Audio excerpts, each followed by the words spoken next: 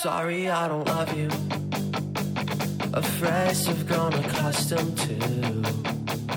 Cause with you something isn't wrong, something isn't wrong, something isn't right. I wish you could be happy. Hey everyone, welcome to Geekdom is Back, as is Scott Fugger. We're talking all about Matt Fraction and David Aja's run on Hawkeye. There are a couple other artists here and there in the run, but for the most part, it is those two creators along with Matt Hollinsworth, and we will be discussing all sorts of various aspects of this. But first, Scott, how are you doing today? I'm doing well. How about you? Doing pretty well. We're just going to dive right in here. And I think for me, this is one of my favorite of the more recent comics, because this comic was in progress when I first signed up for Marvel Unlimited. I think it was towards the end of its run, because I want to say 2015 was the year I picked up Marvel Unlimited and just started making my way through a bunch of things. But this was a comic that came highly recommended from multiple people, and I think it's just because it's such a unique take on the character. It's like when you think of Hawkeye, especially with the MCU being 10 years in now, you probably think of that version of Hawkeye before you would think of this one that we see in this particular run.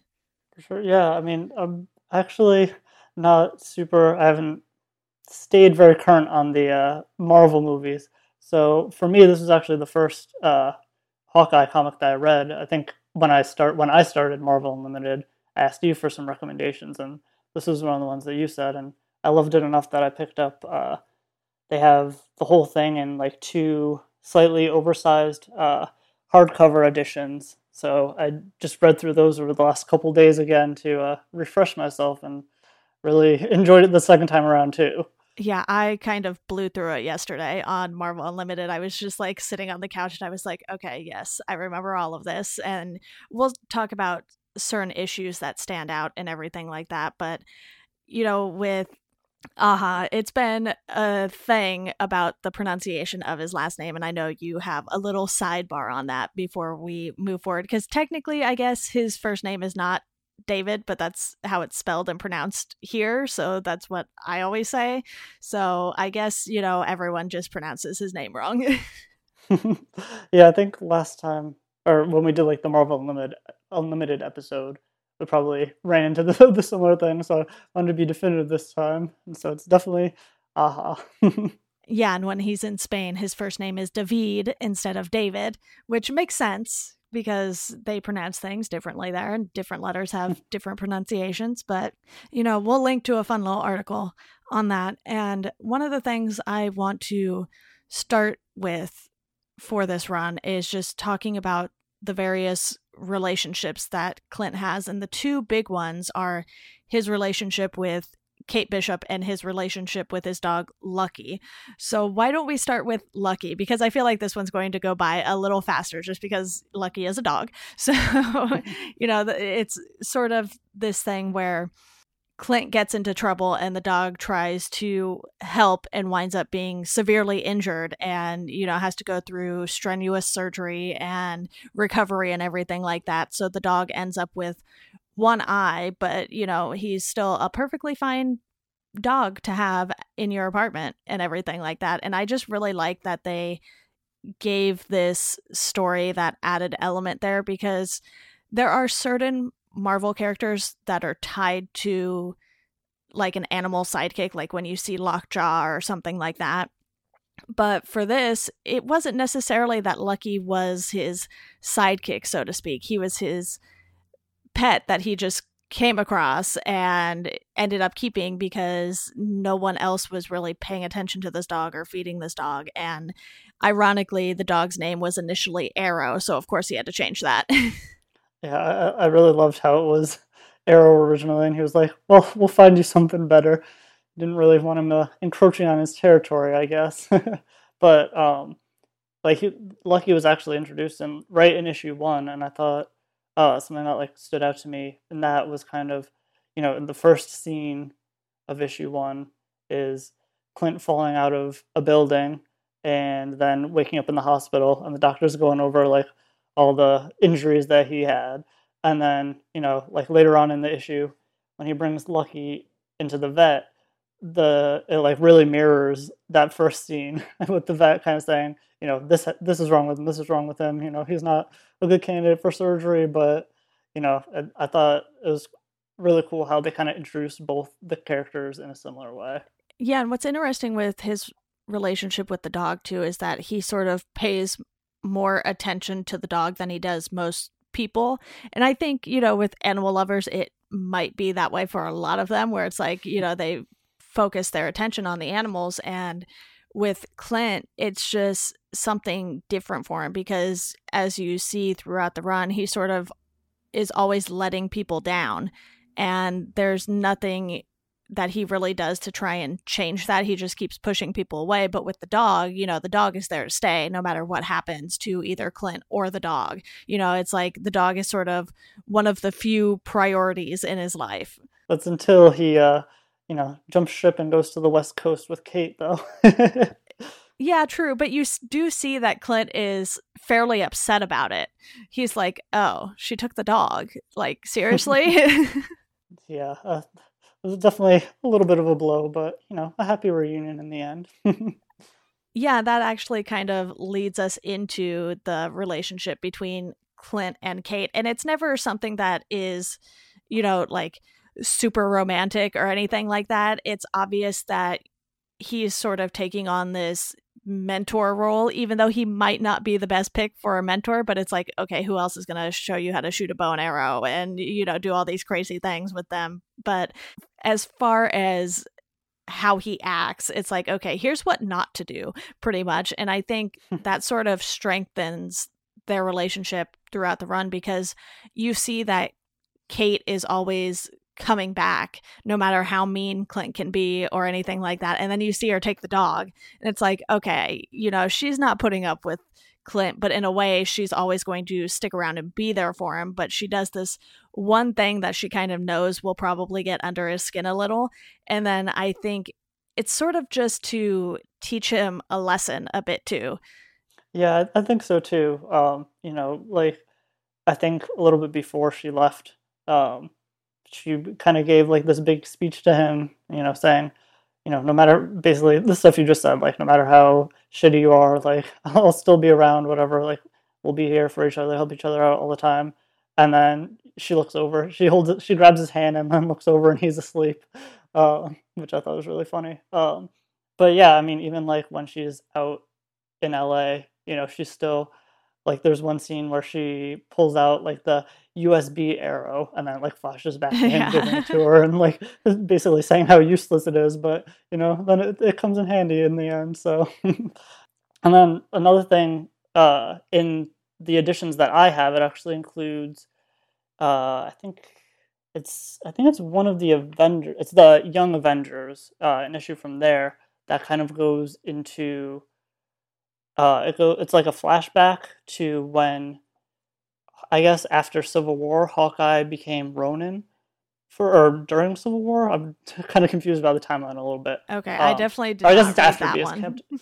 Captain America is dead, so it must be after Civil War. Okay. But it's when Kate took up Hawkeye, the name Hawkeye, Right. and it's like Hawkeye confronting her as Ronin. He like tests her, and then he brings her back to the Avengers headquarters, and tries to teach her a lesson by he like does the thing where you shoot an arrow and then you shoot an arrow into the arrow after she says it's impossible, and like he bets her, if I can make this shot, then you got to give me the name Hawkeye back, you got to give me my bow back. And then he makes it, of course, and she leaves, but then later that night when the Avengers are out on a mission, she sneaks back in and steals it back, and then once he sees that, he's basically like, you got spunk, kid, like, keep the bow and we'll both use the Hawkeye name. So I mean, that was good supplemental material, like not quite as like an origin story, but kind of bring back to how their relationship started.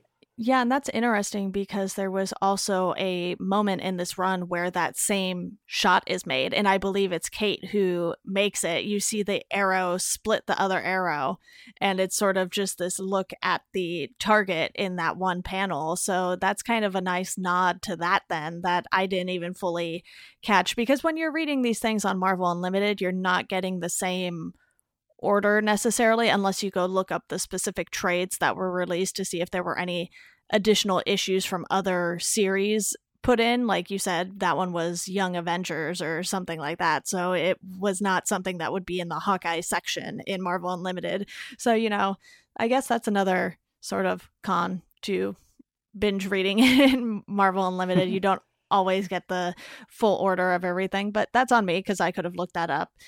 But I just think that the relationship between these two, even as the run goes, you can see it changing constantly.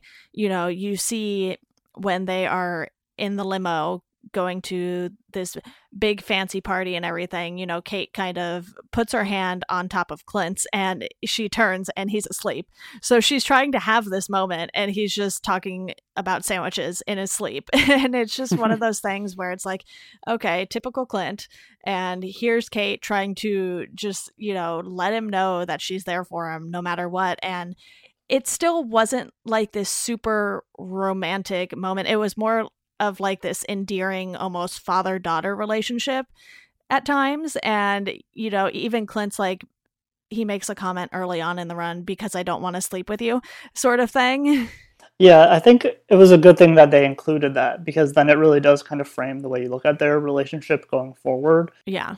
Yeah, and this is such a, character-based series that I think, it's a really good idea to like establish early on like how each character kind of sees each other initially, so the relationships can continue to develop, and that's like another exciting part of reading the story. Yeah, the next thing I sort of want to dive into that sort of spins off of this is their portrayal of Clint throughout this run, because this is something we haven't really seen before. And honestly, I think this is the only straight up solo Hawkeye series that I have read.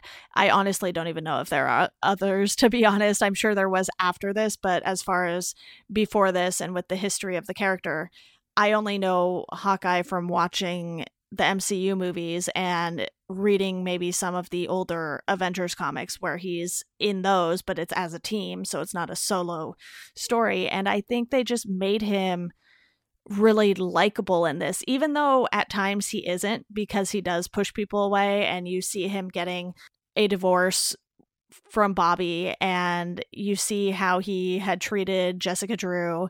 You even have Natasha appear in this, and they call her the work wife, which is very in line with what we know between the relationship that those two have in the movies as well. So I did like that they sort of kept Natasha and Clint as that same friendship role that they already established in the movies and everything. But it's just one of those things where, yes, he's an Avenger, but Avengers can also be sort of down on their luck and have these real world problems to deal with that aren't, aliens coming out of a portal or anything like that. So I think they did a really good job with grounding this character, so to speak.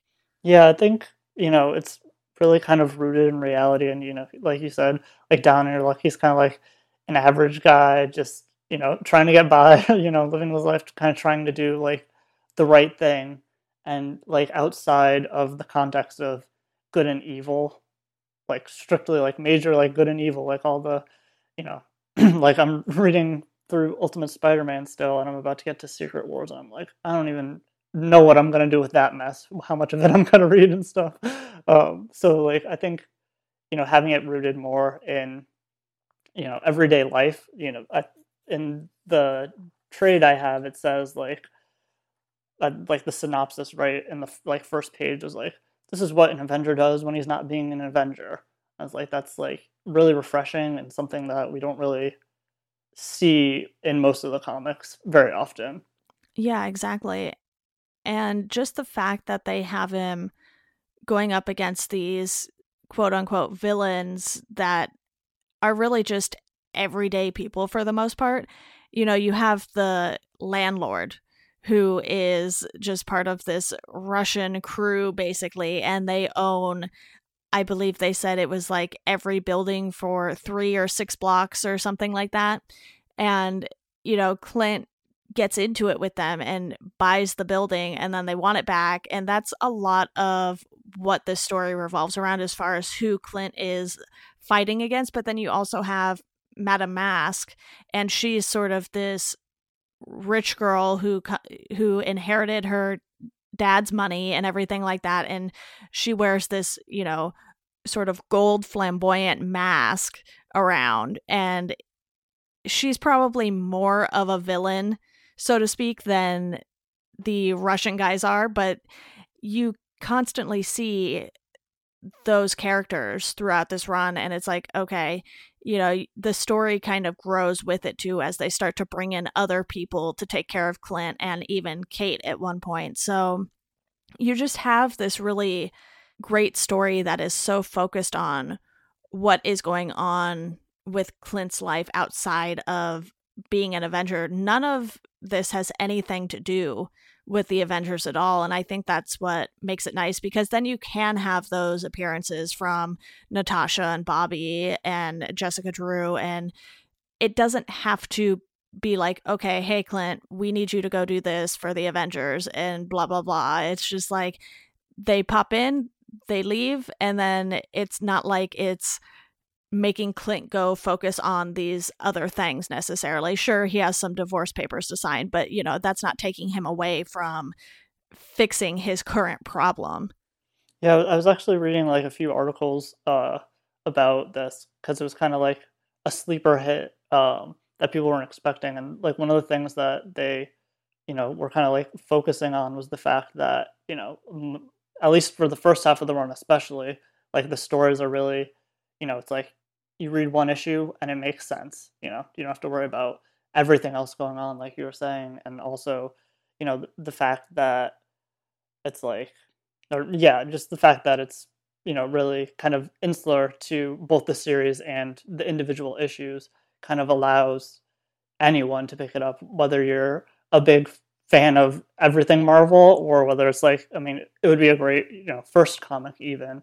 And I think, you mentioned like the Russian guys, their overuse of the word bro, I think is kind of something that really, it's like something super unique to this, and something that, like you can imagine that in your head, and like just the fact that like kind of happens so often throughout the series. It's like it's kind of part of like the definition of the series. Like there's just on like like I said, going through like articles and stuff, like there's so many little jokes that are inside jokes, but to anyone who even read like one issue, they like would totally make sense, saying like, bro, come on bro, like I don't know, I just think it was really cool how they kind of used that to like help create the identity of the comic. Definitely. And one of the other things I want us to touch on here is the fact that you have Kate and Clint together for basically the first half of this run, and then we see her leave with Lucky. So we have these two stories going on, and it's a little hard to tell if they're happening simultaneously or not, because obviously Kate had to make her way from Brooklyn to the West Coast, and it seems like she drove. So I would imagine that Clint's story just continues for those days that she's driving out there, and she meets this couple and wants to sort of try out being a PI while she's out there, and things don't quite go as she had planned. So then you have these two stories going on, and it does get a little confusing at times, just because you're like, okay, are these all happening at the same time, or are there a few days in between because of that drive time? It's not really clear, but at the same time, I'm not entirely sure it needs to be. I think the more important thing is that Kate is going off on her own and trying to figure things out away from Clint to see, possibly if her problem is the fact that she keeps sticking around with Clint, or if, she really does want to do this on her own instead now, or that sort of thing. So I thought that was an interesting way to have her do that. Yeah, I really like especially Kate's storyline with Madame Mask when she's out in California. Um, it's weird. Another thing about the editions I have is like the back half of it, a lot of them are like out of order, and like I'm trying to, like, they were purposely put in that order, of course, but like it didn't really make sense to me the way they had them, and I can't really imagine the way that they were originally published either. So like the timelines between the two sides of things get kind of confusing, but yeah, I think when they all like when both sides come back together for like the last couple issues, it's kind of a really good payoff, after them being apart for so long. It really it feels like a good conclusion to the story. Yeah, absolutely. Well, I want to talk about some of the standout issues from this run because every run is going to have its highs and lows. And I feel like with this only being 22 issues, as far as the Hawkeye series itself goes, not any other issues that they include in the trades or anything, but with these 22 issues, I think there was only one where I was like, okay, I guess there was a point to this, and that was the kids cartoon Yeah, issue. that one's And really weird. yeah, it's like they wanted to give Clint a break, so they kind of just bookended the comic with him. So he was there at the beginning, turning on the show for them, and then we see the kids watching the show, and it's mostly a bunch of superhero dogs, I guess, so to speak. So maybe it's some sort of metaphor for Clint's life, where a bunch of the dogs have powers, and then there's this one that doesn't, and that's supposed to be Hawkeye. I guess you could look at it that way, and maybe that's exactly what they were intending. I don't know. But then you see at the very end, the mom wakes up and gets ready to leave, and she sees Clint is fast asleep, and the kids are, told to be quiet. So they be quiet, and then they leave, and Lucky just curls up with Clint on the couch. Yeah, I wonder if that one was to kind of, if they were maybe in like a time crunch for a couple issues, like art wise or something, because there's definitely a very different like art direction too. I'm not sure if there was a different artist on that issue or anything, but it also seemed kind of weird that it was referencing an issue that was like at that point would have been almost a year ago, because it was supposed to happen during, I think, issue like 11, and that was like issue 17. So I guess like half a year ago. But and that the issue that they were referencing, where Clint like saves the building on Christmas, that's another one that I kind of was a little bit confused by, because it's like at the start of the issue he had just saved the building, and then at the like throughout the issue it kind of flashes back to why he needed to, but it never really addressed how he did, I think. Yeah, I'm not entirely sure on that. And, like we said, some things get a little muddled with the order and everything like that, because I do remember the kids were like, oh, we want to watch the show. And then it's like several issues later, they're finally watching the show. Yeah, so that was a little weird, but I don't know, one of my I think my personal favorite of the issues was the two-parter actually, the tape, um, which is where there's a leaked video of Hawkeye murdering a terrorist, that Shield said was a Navy SEAL or whatever, and so he has to go and bid on this auction to get the only copy of the tape, and then that's where Kate originally runs into Madame Mask, and she, you know, knocks her out, dresses up as her, and then, you know, stops Hawkeye from bidding so she can bid, which seemed kind of, I guess it kind of makes sense the way it was like, story wise, it's like you think that, stuff's gone wrong, but then in the end, it turns out right, which I thought was cool about that. And actually, I read an interview today with Matt Fraction where I guess originally when he pitched the series, it was kind of supposed to be like those two episodes were kind of like a more like a James Bondy type feel to it. And then he ended up having to, retool it and come back. But I thought those two really stood out and was a, good cohesive story that kind of also set up a lot of the rest of the series. Yeah, and we do have a few times that the artist switches up. I believe it was that tape issue number 4, and you have a different artist there. You have Francavilla on a couple of issues, and then you also have Annie Wu on some of the later issues. She is more so when she comes in when Kate goes on her trip, pretty much. So she does a handful of issues while Kate is out in LA and everything like that, or wherever it is in California. I'm just guessing LA. But it's one of those things where sometimes you notice the difference in the art, but I think when Annie Wu came in and took over, I didn't notice a huge difference. And I think a lot of that has to do with Matt Hollingsworth and the coloring work that he did, because I definitely want to touch on that, since it's a much different feel than what you normally get when you're just sort of not doing as different of a story as you are with this one. Like if you are reading the Avengers or Captain America or Spider-Man, for the most part, the art and the coloring on those books will look very similar unless they're doing something different with the story. And I think with this, it gave them a little more leeway to have this book look different than a bunch of the main staple titles, I guess.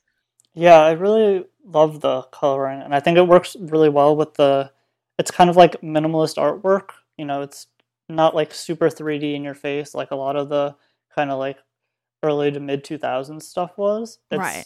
It's kind of, the artwork in itself is kind of muted and flat, and then the color palette is like, kind of, it'll be like 2 or 3 kind of different palettes throughout the issues, but within the pages it'll like really stick to one. And I think it makes it really cohesive. It makes it like really unique, and it really is something that kind of like stands out to me as something that I enjoy about this run, in addition to the story. Yeah, and I personally really enjoy Francavilla's work. Hopefully I'm saying his last name properly. I'm using the Spanish version of those double L's there, but it's one of those things, he's an artist I follow on Instagram, and he sort of has this noir feeling and old school sort of horror poster vibe to his work. So I think in certain instances that works well for this. And I believe the 2 issues he was on might have been sort of the more standalone issues as well. Yeah, trying to remember. I'm not quite sure, but yeah. Yeah, it's hard to keep things straight, especially when you sort of breeze through them like you and I did to catch up for this. But I know we each have an issue that we really want to talk about here too. So we're going to backtrack a little bit and talk about these 2 standout issues. And for me, issue 11 is the one where the story is told from Lucky's perspective.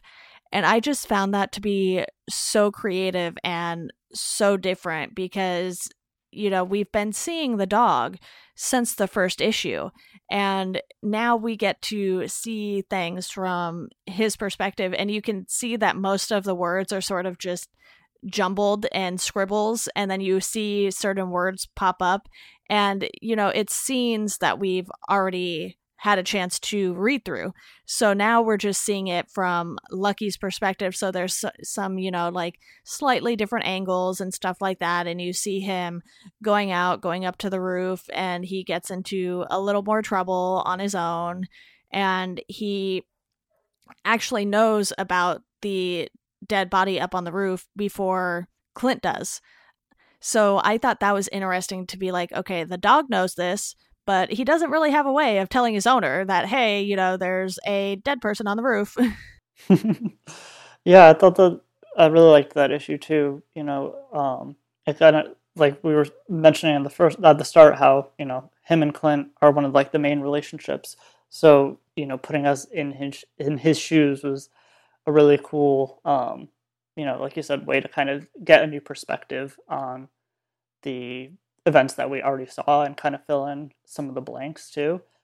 And then the other issue that stood out to me in that way was in issue 19, after Clint, I think he gets shot, or at least he's close to getting shot, and he ends up going deaf, which, it's kind of a similar creative storytelling, where they have AHA has like a really cool. It's almost like a manual type like feel to some of his work, and so like when he shows like people using sign language, it does it in like figure one, figure two, figure three, figure four, and I thought that really was cool, and then also just the way that you're kind of experiencing it the way Clint is as a deaf person, kind of either not quite hearing, not quite being able to read everyone's lips, or not quite, you know, if he's like he flashed back to when he was a kid and he also had like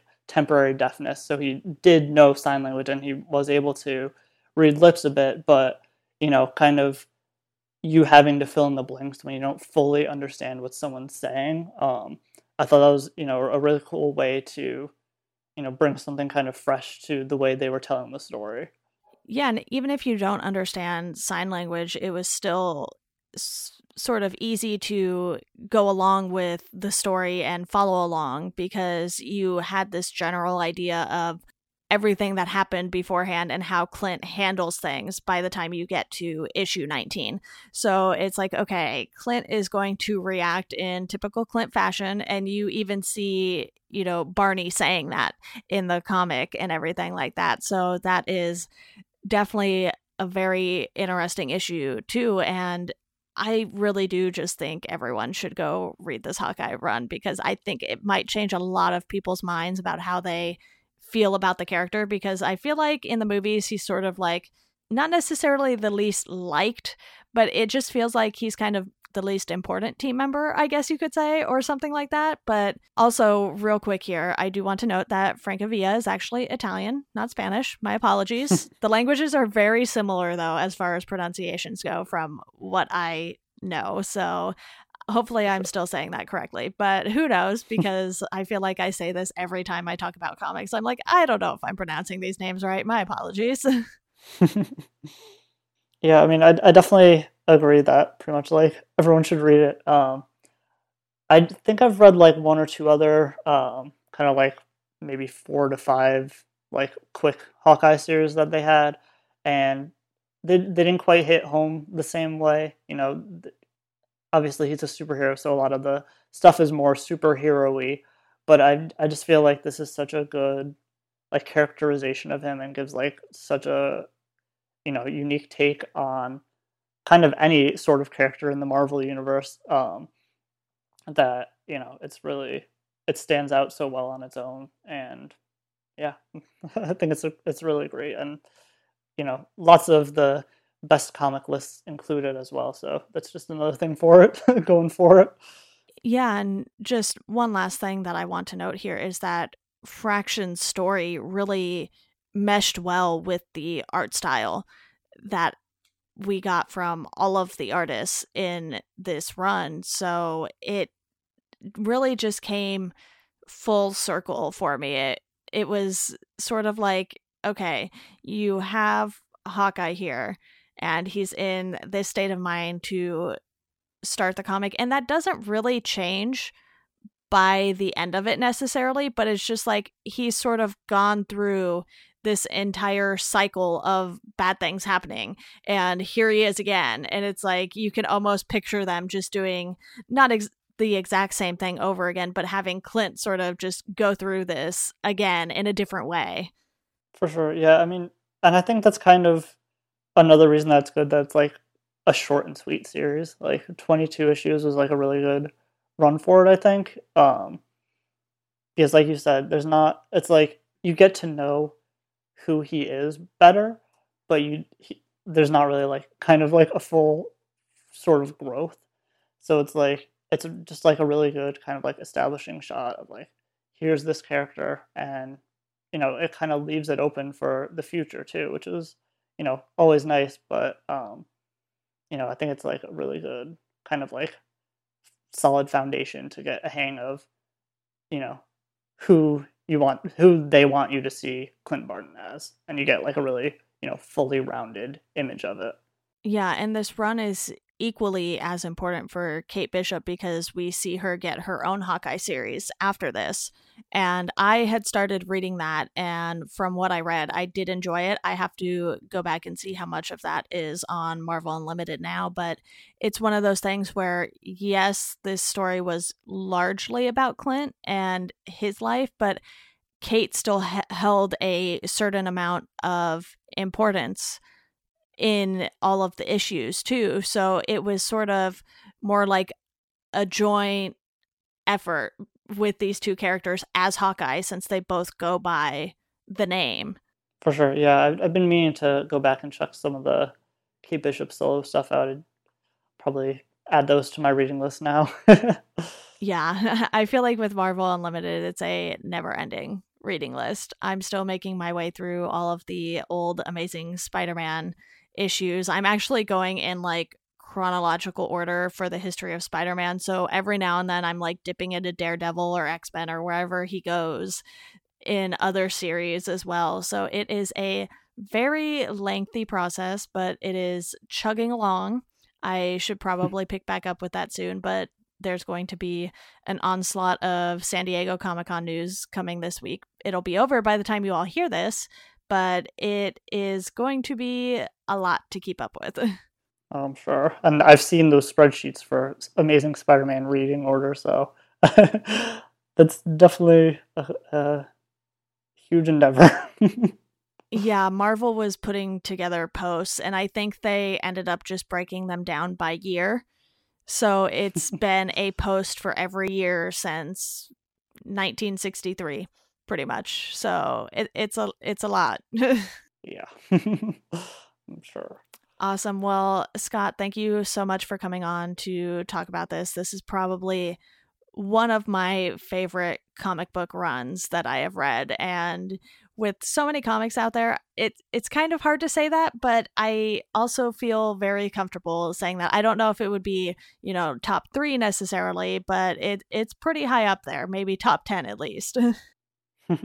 Yeah, for sure. I mean, if I made room for it on my bookshelf, I definitely think highly of it. Yeah, exactly.